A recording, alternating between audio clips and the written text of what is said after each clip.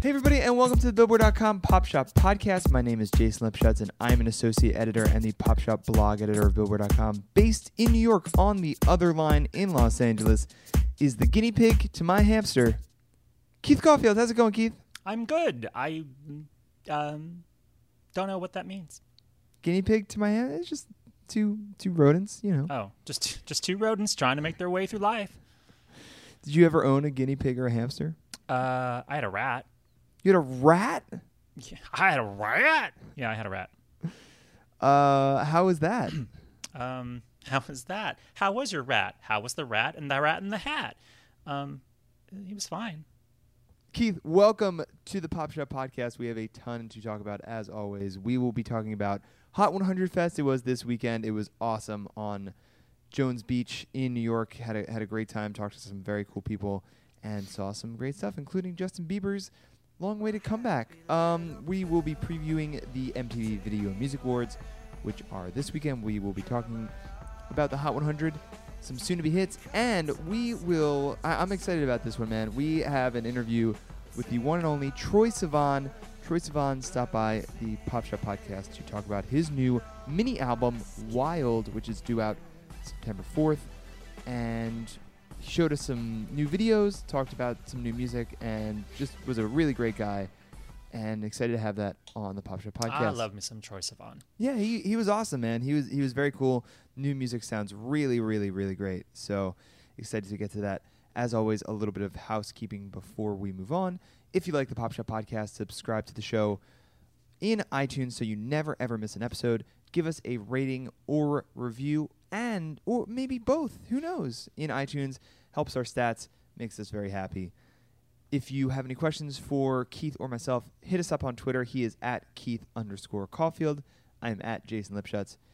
And if you want to explore all of the Billboard podcast universe, go to itunes.com/Billboard Podcasts. That's plural. Keith, are you ready to rock and roll? Let's go. Let's go indeed. All right, so let's rock and roll. Now, you were not at Hot 100 Fest. We missed you out there, man. Who knows? Maybe I was there. You just didn't see me. I could have been there, just not working. I guess that's true. I could have been hanging out and been like, I ain't going to work. I just want to see the show. Could have been in the middle of the Fetty Wap crowd. Yeah, I could have been at the Samsung stage. Yeah. At the Hot 100 stage. Actually, no, I was not there. Well, you missed an awesome, awesome weekend. Thank you to everyone who came out during Hot 100 Fest. It was such a great time. And as I was tweeting a couple times that if you saw me and shouted Pop Shop Podcast, I would give you a free soda. So how'd that turn out? Somebody did it, but it was the one time of the weekend that I didn't have a soda, and it's a shame. And the problem is also that I was backstage a lot. I planned this very poorly. I was backstage a lot doing like interviews and stuff. So I would tweet like, "Hey, if you see me," but then I would just be like, not walking not around. Seeable, basically. Yeah. If you see me, I'm backstage for the next 5 hours. These are basically just excuses as to why I didn't hand out tons of free sodas. But to the dude that said Pop Shop Podcast and did not get a free soda, I owe you a soda, man. Find me. Right. So you suck. I do suck. No, seriously. Jeez. There's just this feeling of guilt like pervading everything I do now because I didn't give that dude a free soda. Anyway, Justin Bieber closed out Hot 100 Fest with a 7-song performance, which I really enjoyed, and I think a lot of people really enjoyed. It was billed as a special performance, so it wasn't a full set, but it was actually more than I thought we were going to get. He did, like I said, 7 songs. He did. How long was he actually on stage for? Probably about half an hour, maybe a little more. So about as long as Nicki Minaj. Yeah. Because Nicki's set was cut short because she was problems. running late and there was some technical problems. Yeah, which was a bummer. But everyone said that she was amazing. But back to Justin Bieber, sorry. So Justin Bieber, he played 3 songs. It was basically like his performance was in 3 segments. The first segment was the regular choreography that we've seen from the arena shows. He did Boyfriend, Beauty and a Beat, and As Long As You Love Me. And then, with a total stage setup that he would have at an arena show. And then after that, he did 3 songs, acoustic. It was just him on a stool and an accompanying guitarist, and he did actually some Journals jams. He did All That Matters. He did Hold Tight, and he also threw in Be Alright, and I really enjoyed it. It was kind of like mature Bieber, I guess. And then everyone likes segment, a little mature Bieber in their life. Of course. He's all grown up. And then after that, he did Where Are You Now? Skrillex came out. Skrillex performed right before Justin Bieber. Skrillex came out to help him out. They danced on stage. Justin Bieber took his shirt off, and they did the Crowd whip. was wild. They did the whip and the nay dance. Skrillex did with Bieber? Yeah. Yeah. It was a lot of fun, and then there were fireworks at the end. He did not play or tease his new single "What Do You Mean," which comes out this Friday. Well, that would have screwed up the countdown because the countdown isn't over yet. He's doing a daily countdown towards the release of his new single, which is coming in a few days. I was hoping he'd play like a verse. Like, wouldn't that have been cool? Like, well, yeah. Just play like one verse. I was hoping. I'm sure you kind of probably think he has something else up his sleeve for the actual reveal of the song. Yeah, you got to figure. Keith, I don't know if I told you this, but last week I heard What Do You Mean? I teased it a little tiny bit on Twitter, and what do you mean you heard some of What Do You Mean? What do you mean? What do you mean? Who's on first? Ayo. All I will say about this song is it absolutely lives up to expectations. Like, for those who have been kind of bombarded with this 30-day countdown, it's like, all right, let's just get to it. I will say that it's worth it. So there's all I'm thinking now is Fifth Harmony. Worth it. I don't think there's any way possible that this song is going to live up to a 30-day celebrity hype-filled countdown. Unfortunately, there's no way he's going to win here. But it will be interesting to see and hear what this sounds like. Yeah, no, I totally agree. And he's in the middle of just How this... can you totally agree? You just said it lives up to the hype. And you can't agree with me because I said it can't live up to the hype. No, I'm saying that I totally agree that it's a little bit of overkill, but I still think that it's going to be worth it. And give it to me, I'm worth it. That's what I'm going to say. No, I totally agree in the sense that, you know, I'm not a big like social media like huge campaign guy into like they kind of it's a little bit tiring more than anything. I know people love it and his fans are going crazy, but it's just so much for one song. And this doesn't go for Bieber. This goes for every artist. Like I didn't love like the Bad Blood countdown to that music video. It's like, all right. Well, I kind of loved it because it made more people watch the Billboard Music Awards. Yeah, so. Stokes Anticipation. Well, that's true. Yeah. But anyway, if it works out, then we love it. Hey. I do think the single lives up to the hype, though. That's what I'm saying. All right. Does that make sense? Yes, it does. I'm sorry to dwell so long on Justin Bieber, this one isolated performer in a 2-day Hot 100 festival. Yeah, it was. Yeah, so just a couple other highlights I have written down. Fetty Wap drew an enormous crowd on Sunday afternoon. He actually was not on the main stage, which I feel like was probably a poor decision from someone's part, just because he's had such an enormous 3 hit singles right now. Yeah, and we'll get to him on the Hot 100 in the top 10 in a second, but people were just there for him playing, you know, all of his hits now, 679 and My Way, and of course Trap Queen. So he was definitely one of the highlights. The Weeknd, I think The Weeknd, who headlined on Saturday night, was pound for pound the best performer of the entire weekend. Just for anyone who doubted The Weeknd as a festival headliner, like all you have to do is see him live now, and he goes from Earned It to Can't Feel My Face to The Hills, and you're just like, holy crap, like these are huge songs, and he delivers them so expertly. It was very cool to see. Some of the other highlights, Jason Derulo was like sneaky amazing on Saturday. Like, I think a lot of people were surprised. He was like the pleasant surprise of the entire festival, and everyone kind of knows Jason Derulo. Everyone knows his hits, but the choreography, the interaction with the crowd, the kind of stunts he has. He recorded like a everything is for 4 days to Justin Bieber's new single because we can't escape Justin Bieber's new single. He was really mesmerizing. It was awesome. And then the last one, I gotta shout out Little Mix, who performed early on Saturday. Only girl group there at Hot 100 Fest, and they made the most of it. They were really dynamic on stage. Love their new song Black Magic, which we've talked about on the Pop Shop podcast. Keith, if you or anyone else wants to check out all of the Hot 100 Fest coverage, go to Billboard.com. We have photos, we have videos, we have interviews, we have a ton of stuff going on, and I had a blast. Do you have any lingering Hot 100 Fest questions, Keith? How was the crowd? I was reading something about how it was like there was a huge crowd on Saturday. Was the crowd? Someone told me that the crowd was actually bigger on Sunday. Yeah, crowd was definitely bigger on Sunday. At least they showed up earlier on Sunday because I think that was due to the fact that Fetty Wap performed on Sunday at 3 p.m. So if you wanted to see Fetty Wap, you were there early, and then you just kind of stayed for the Nicki Minaj and Skrillex and Justin Bieber. Not to say that people showed up late on Saturday, but I do think there was kind of, I think Lil Wayne performed around like 7:30.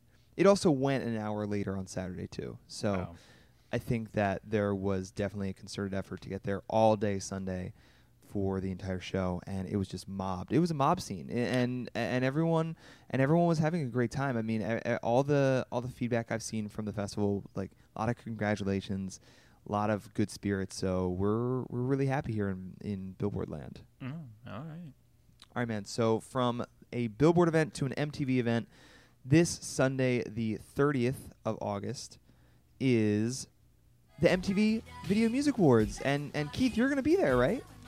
I will be. Yeah, I'll be there on the red carpet. I'm not actually seeing the show, but I'll be on the red carpet before the show. But we'll have a reporter backstage in the press room. So we're technically Billboard will be there, and we'll also have someone in the audience too. But me personally, no. I'm just doing the boring old red carpet, you know. Oh, you the say celebrity-filled red carpet. Yeah, exactly.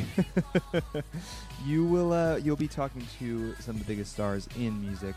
Well, and that's the hope.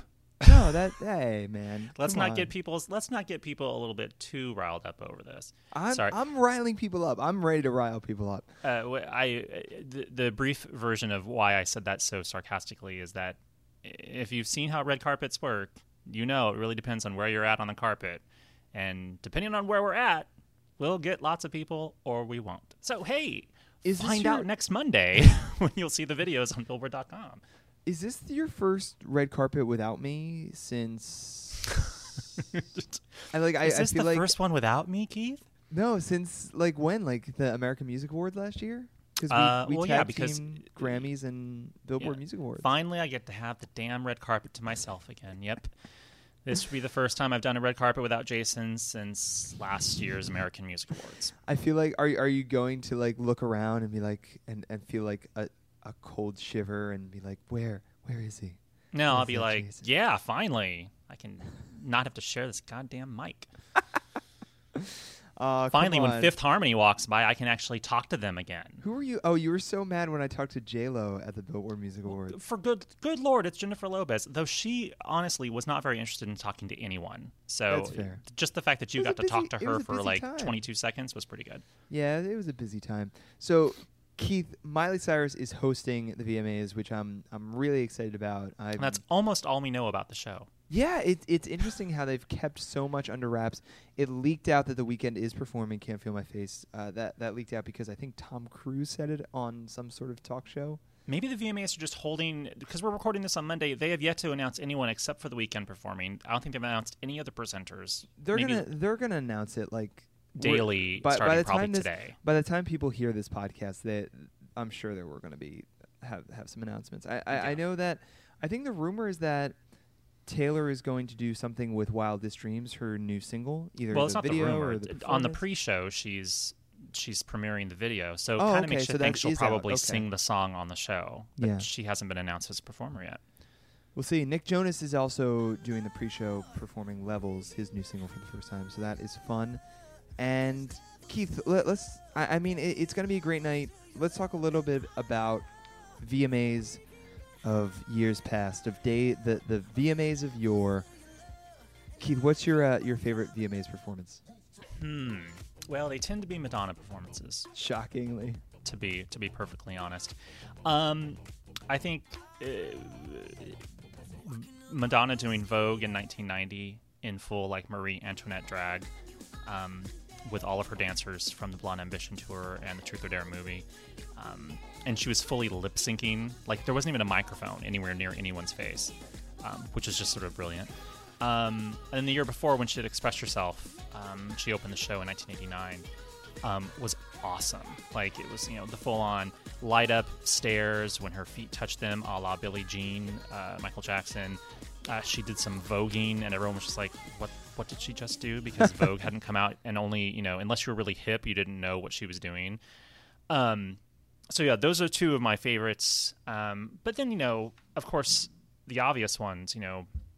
Britney doing "I'm a Slave for You" with a snake, Yeah. or the amazing the NSYNC performance where they were behind like TV monitors. It was the Bye Bye Bye performance. Oh yeah, that was awesome. That was awesome. When Eminem had like a cavalcade of like Eminem lookalikes do Real Slim Shady, yeah. I mean, there's no shortage of amazing VMA performances. And those are merely like 1% to 2% of the performances that have happened. Yeah. What about you, Jason? Well, you know what, Keith? I feel like we've talked about this on the podcast before many months ago, but I have to bring it up again because it is my favorite award show performance of all time. Oh. Just don't be disappointed. No. I don't know what it is. I really don't. 2002, P. Diddy at the VMAs. Unbelievable show. He brought out Busta Rhymes, Genuine, Pharrell, and Usher.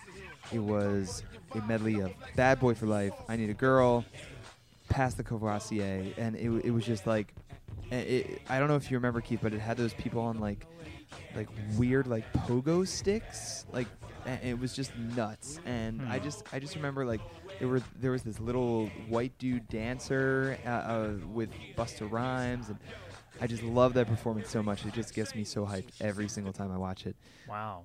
Aside from that,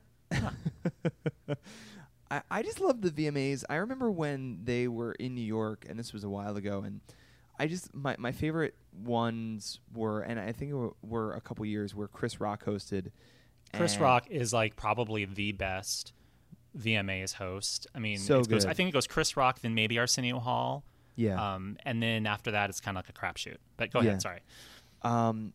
Yeah, I just remember, and I think it was at the Opera House in New York. Was it at the Met? I guess it was at the Met. Yeah. Well, yeah, the Metropolitan Opera House. Yeah. Yeah. They did it at least twice there in 1999 and I think 2001. Yeah, and it was just so prestigious, which is a weird thing to say about the Video Music Awards, because that tries to be like the anti-prestige. But it really did feel like, just watching it, the telecast was just momentous. It was so much fun. And I will say also that 2 years ago, 2013, with the whole Miley Cyrus Robin Thicke thing, and as well as the whole Justin Timberlake NSYNC reunion, that was all very, very cool. Well, one of my I have actually I think it's hard to sort of disassociate a particular memory or fondness of the VMAs or MTV without thinking of it in terms of how you as an individual, not necessarily just Jason, but anyone who's listening, thought of MTV at the time. So if you grew up in the 80s, you're going to have a more fond memory of like the 1987 VMAs when NXS cleaned up or something. But, I watched the VMAs. Well, I've pretty much watched the VMAs every year since like 89. And I think that probably one of the greatest or most memorable VMAs was the 1999 VMAs, which was the first year that they were at the Metropolitan Opera House. And it was the 15th anniversary of the show. And it was one of those shows where they had, they were able to really have the staging of the Met really enhanced the entire show. Like Lauryn Hill performed a medley of songs where she came out from the side of the stage. Her and her entire band came out on a moving platform.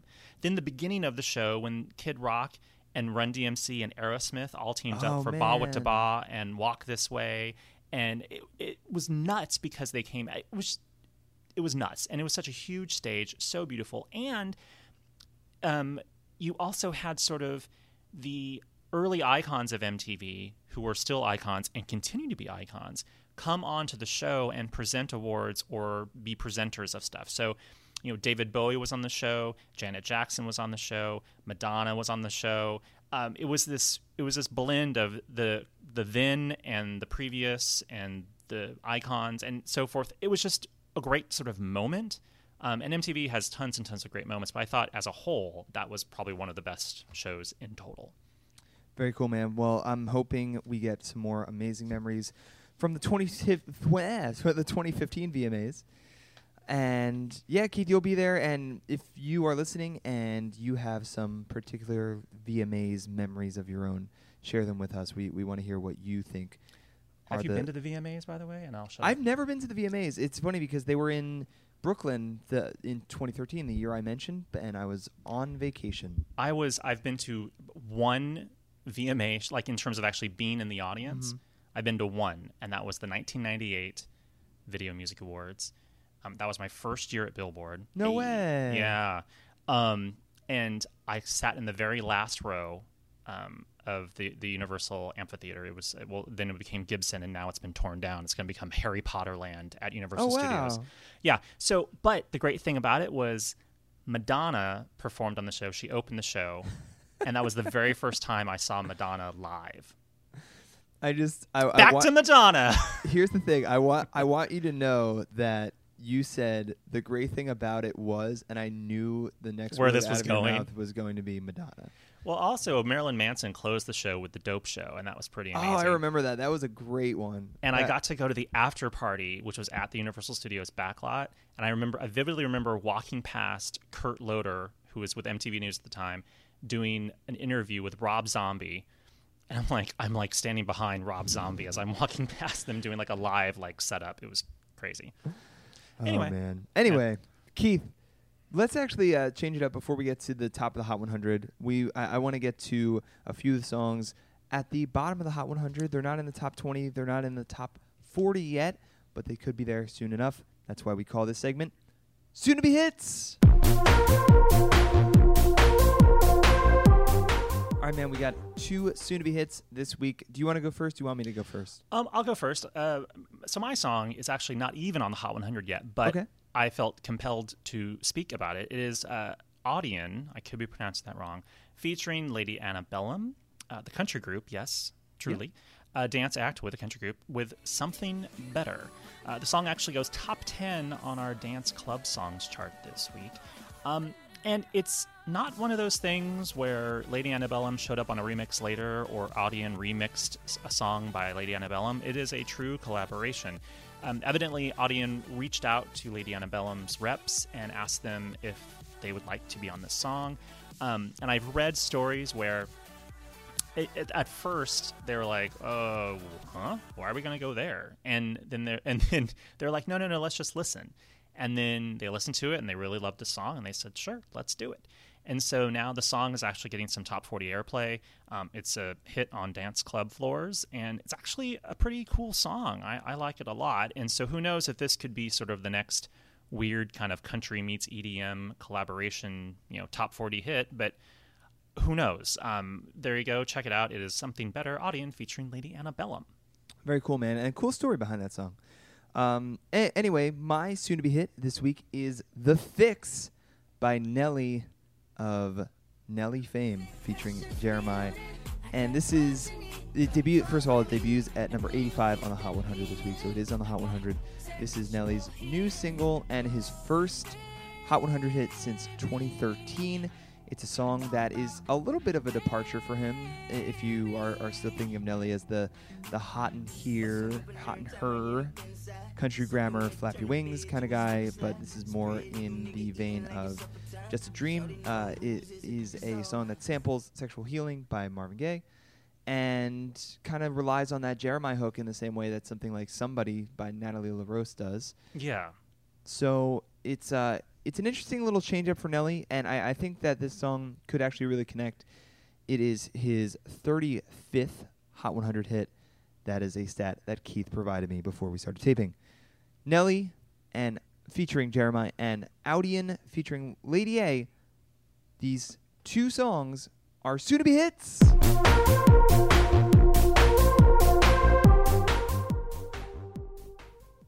Lots of featurings this week. Lots of featurings this week. So before we get to Troye Sivan, let's check in at the top of the Hot 100, where Omi, my man Omi, is still number one, man. I figured that once Can't Feel My Face hit number one, it was just going to be Can't Feel My Face nonstop. But this is the second straight week that Cheerleader is still number one. Yeah, and, it's actually fairly close at numbers 1 and 2. So it appears that The Weeknd could be number one next week. They're both songs are actually, they lost overall points this week. But that doesn't mean that Silento, who is number 3, is suddenly going to be number one.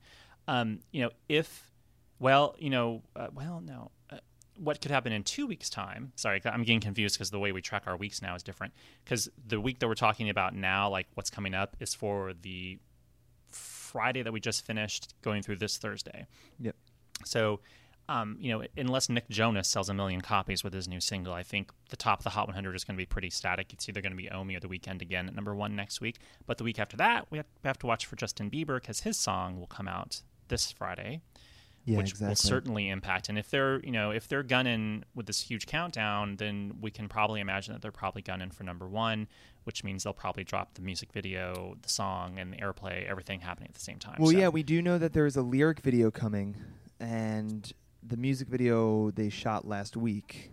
So I would assume, and this is not any kind of intel, but I would assume the lyric video probably drops right around. I would also assume that Justin Bieber probably performs on the VMAs. Yeah, that's Probably also a good guess. possibility. I'm going to guess Justin Bieber, Taylor Swift, The Weeknd.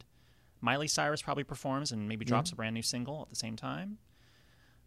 Those are my guesses. We can probably have some more before the show's out.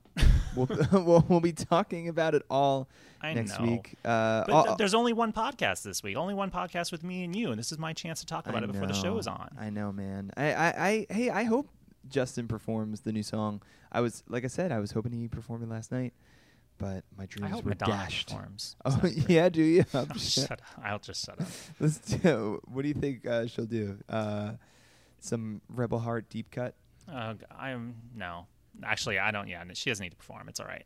She's busy with her own tour coming up. It's all right. That's maybe fair. Janet Jackson drops out of the sky. That would be and decides to cool. perform. Yeah, that would be cool. Performs, a No Sleep, and a segue into a brand new dance song we haven't heard to pimp out the new tour that's coming up. I'd like some Demi Lovato "Cool for the Summer" performance. Demi Lovato and Selena Gomez together on stage. How about That'd be that? cool. Speaking of Selena Gomez, good for you.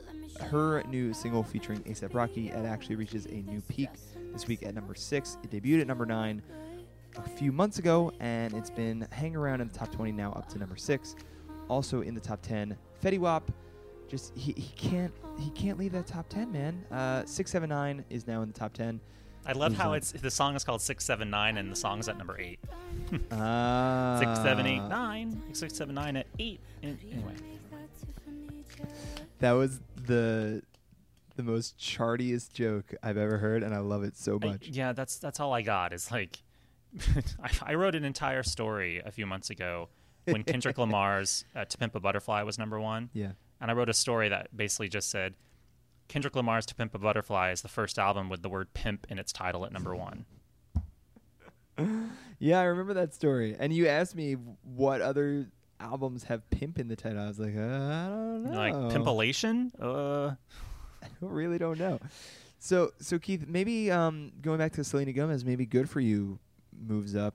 I mean, it seems to have a lot of momentum moving forward. Maybe. Yeah, but it's still like tens of thousands of points away from number 1. Okay. So I mean, and no. Right now, I mean, like maybe One Direction's video that came out last Friday can help the song jump back into the top 10 next week. But right now, it's one of those things where it has to be a song that's going to drop out of the sky that could like suddenly threaten to be like a #1 debut. So like if Like Rihanna shows up on the Justin Bieber. VMAs, you know, Yeah. that sort of thing. Yeah, that's true, Yeah. man. Yeah. So, Keith, we got to get to Troye Sivan, like I said at the top of the show. So, his new mini album, Wild, is coming out on September 4th. There's a ton of interest internationally around Troye, and he stopped by the Pop Chat podcast to talk about his new trio of videos. I don't know if anything is going to come out There's yet. a teaser that's already out. The tease is already out, okay. For what it's worth. I don't know if the full-length video is actually dropped yet, but I saw the teaser for it, I think, yesterday. Yeah, just a really interesting concept behind what he's doing and the new music he's making. He puts a lot of thought into everything he does, and he's so excited about this new phase of his career. He talked about recording and what's to come of his new music and everything along with it. So here's Troye Sivan on the Pop Shop Podcast. My happy little pill, take me away. Troye Sivan, thank you so much for stopping by No Billboard's worries. podcast here. You have Wild coming out very soon. Yeah. Congrats on that. Thanks so much. How excited are you? I love the teaser video that you put out, and it just seems like this is the moment you've been waiting for. How excited are you? I am so excited. I feel like it's one less thing that the fans can like figure out by themselves. As I put stuff out, I'm like, good, I put it out on my own terms without you guys like sneakily figuring it out because they're just so excited. So yeah, it's cool. It must be so wild and excuse the Oh pun. my God. It must be so wild Yeah. to have a fan base this rabid of just people who want to know every single little detail about what's going on.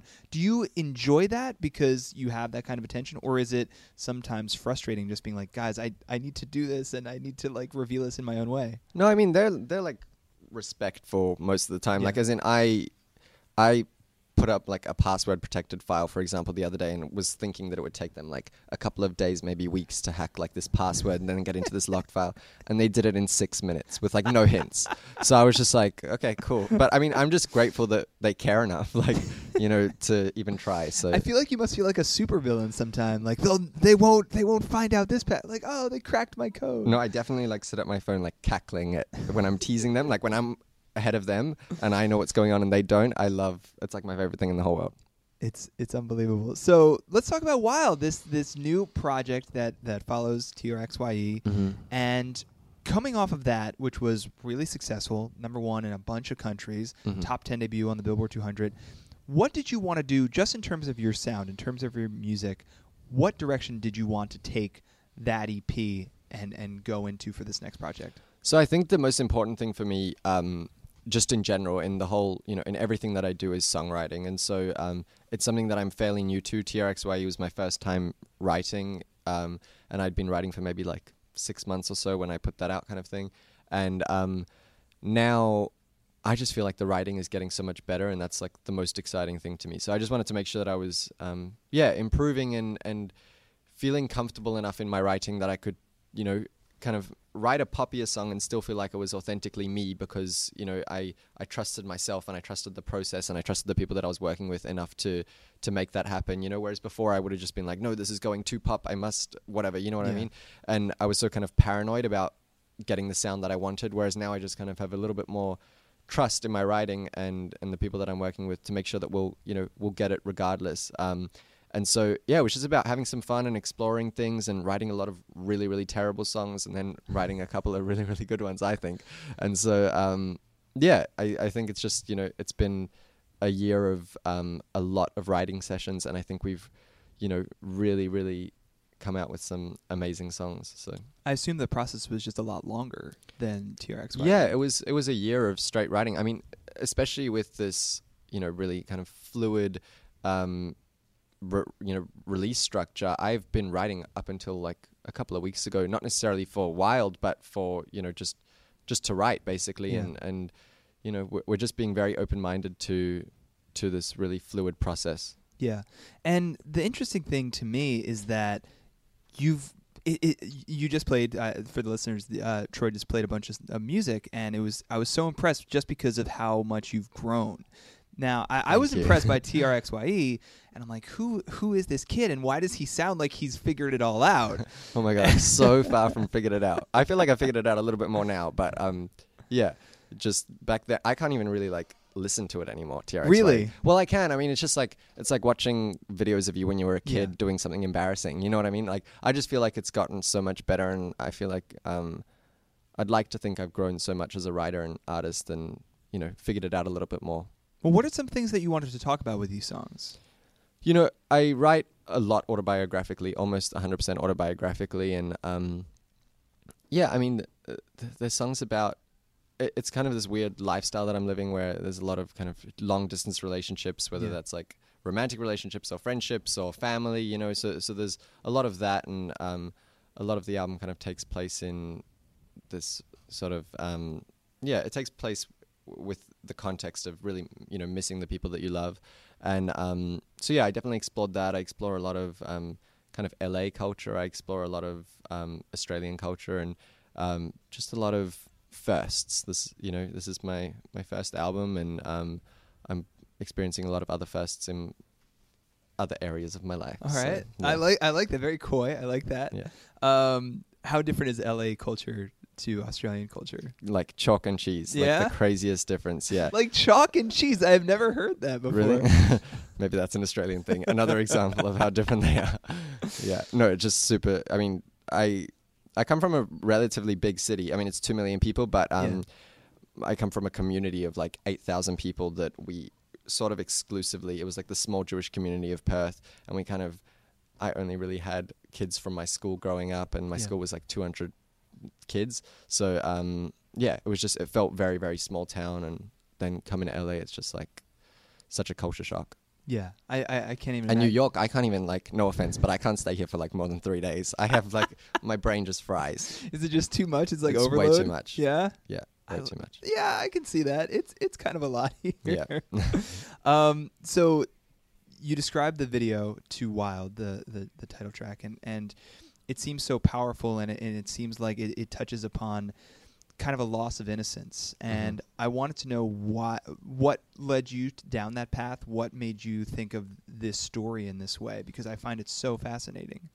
I think the thing that drove me to this plot line is just kind of frustration in that every time I see a young LGBT person commit suicide, all I can think about is the lost potential and what could have happened if only a family member had been a little bit more supportive, or someone at school, had been a little bit more supportive.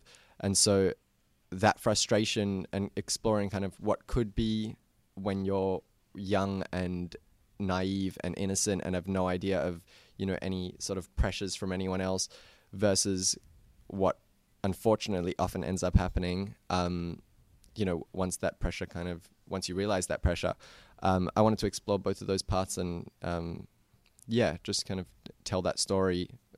In my opinion, is a very, very frustrating one, but just tell that story. Yeah, and it seems like you have such a relationship with your fans that this is a message that's going to help a lot of people. Yeah, I hope so. I kind of want to target families a lot with this. I'm kind of hoping that this is going to end up on TV in, like, I don't know, middle America or something like that, in somebody's house who isn't, maybe as supportive, and the parents are going to see it or whatever and just think like, oh, okay, I have the power right now to shape how much of a big deal if one of my kids is, gay or whatever.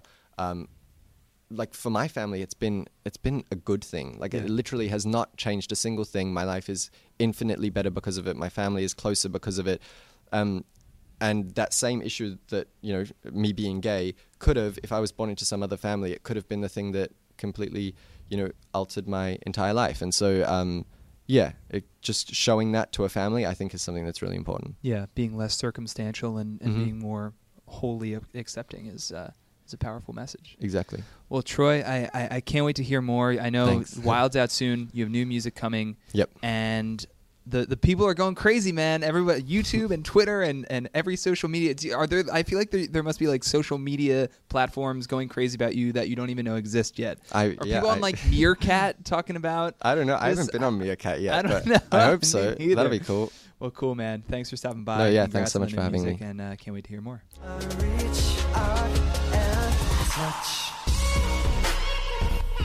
So once again, Troye Sivan is coming back September 4th is wild, and after that he's going to have some new music, as he mentioned. So can't wait for that. And Keith, are you ready, my man, Yes. for your chart stat of the week? Hey. Okay, so this week in 1988, on August 27th, 1988, George Michael hit number 1 on the Billboard Hot 100 with Monkey. It was the fourth... Just like What? how you, I just really like how you said the word monkey there. Anyway, fourth number 1 single from his Faith album, following the title track, Father Figure, and One More Try. He actually had 2 more hits from this album. I Want Your Sex reached number 2, and Kissing a Fool went to number 5. But we're talking about Monkey. Monkey hit number 1 from support of a newly produced and recorded version of the song that was produced by Jimmy Jam and Terry Lewis. There's a great story behind this, and this mostly comes from Fred Bronson's number 1 hits book, full disclosure. But I mean, I knew about it. But anyway, the story is George Michael really liked what Jimmy Jam and Terry Lewis had done on Janet Jackson's Control album, and he was trying to, I think, sort of emulate that when he recorded Monkey, but because of time deadlines, he couldn't actually get Monkey to sound the way he really wanted it to sound. And so then he basically called up Jimmy Jam and Terry Lewis. It's like, hey, if you were going to produce Monkey, this is after the album had come out, if you were going to produce Monkey, what would you do? And so basically they just sort of redid the whole song, recut it, did new vocals, sort of reproduced the whole thing, and then decided to release that as the commercial single. So when they released it and when you heard it on the radio and saw it in the music video, the version you heard was the version produced by Jimmy Jam and Terry Lewis, not the album version. So I find that super fascinating that a song became a hit thanks to a remix. It wasn't the first time that it had been done. We've actually had a lot of instances where a song reached number 1 because of a remix. Like before that, for example, The Reflex by Duran Duran hit number 1 off the strength of a remix by Nile Rodgers. And then later we saw, of course, huge number 1 hits from, Tupac with California Love. Yep. The original version of California Love on the album version did not sound like the version that we saw in the video much later, which became the huge hit. And then, of course, other examples that are a little bit more obvious, like Katy Perry and Kanye West with E.T. Kanye comes in and sings a verse or raps a verse. Not quite a remix, but still it kind of counts. But anyway, this week in 1988, George Michael got his 4th number 1 from the Faith album, thanks to a little help from Jimmy Jam and Terry Lewis, remixing Monkey.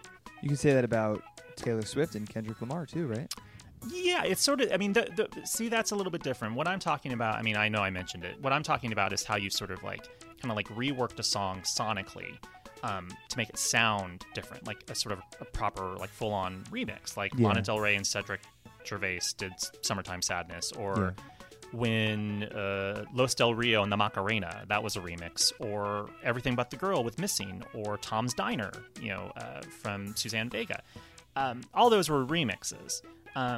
The George Michael thing is super unique because it's not only a remix of the music, but he actually recorded new vocals. So it's like a brand new recording, but at the same time, it's kind of a remix. It is interesting, yeah. It's not a duck. But anyway, there you go. There's your chart stat of the week. It's interesting when you have a song come out and then you make that decision, like, you know what, I kind of want to try it a little differently this time, and actually go in the studio and figure some new stuff out. Yep. Keith, as always, thank you for your chart stat of the week. All right, man, that is going to do it for us at the Pop Shop Podcast. Thanks again to Troye Sivan for stopping by. Thanks again to everyone who made it out to Hot 100 Fest. And as we said, next week on the show, we will have a full Video Music Awards recap. Keith will give us some good stuff from the red carpet, I'm sure. I hope. I will give you some good stuff from watching on my couch. Yeah. I guess next week is probably our last podcast for a minute, man. Well, we don't know. Don't say what we don't know yet. We'll see.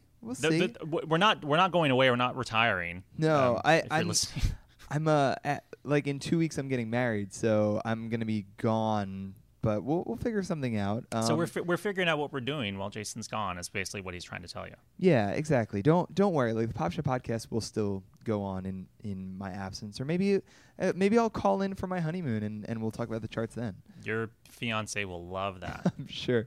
Keith, do you have any parting words? I don't. Let's go with some California love. Thanks for listening and take care.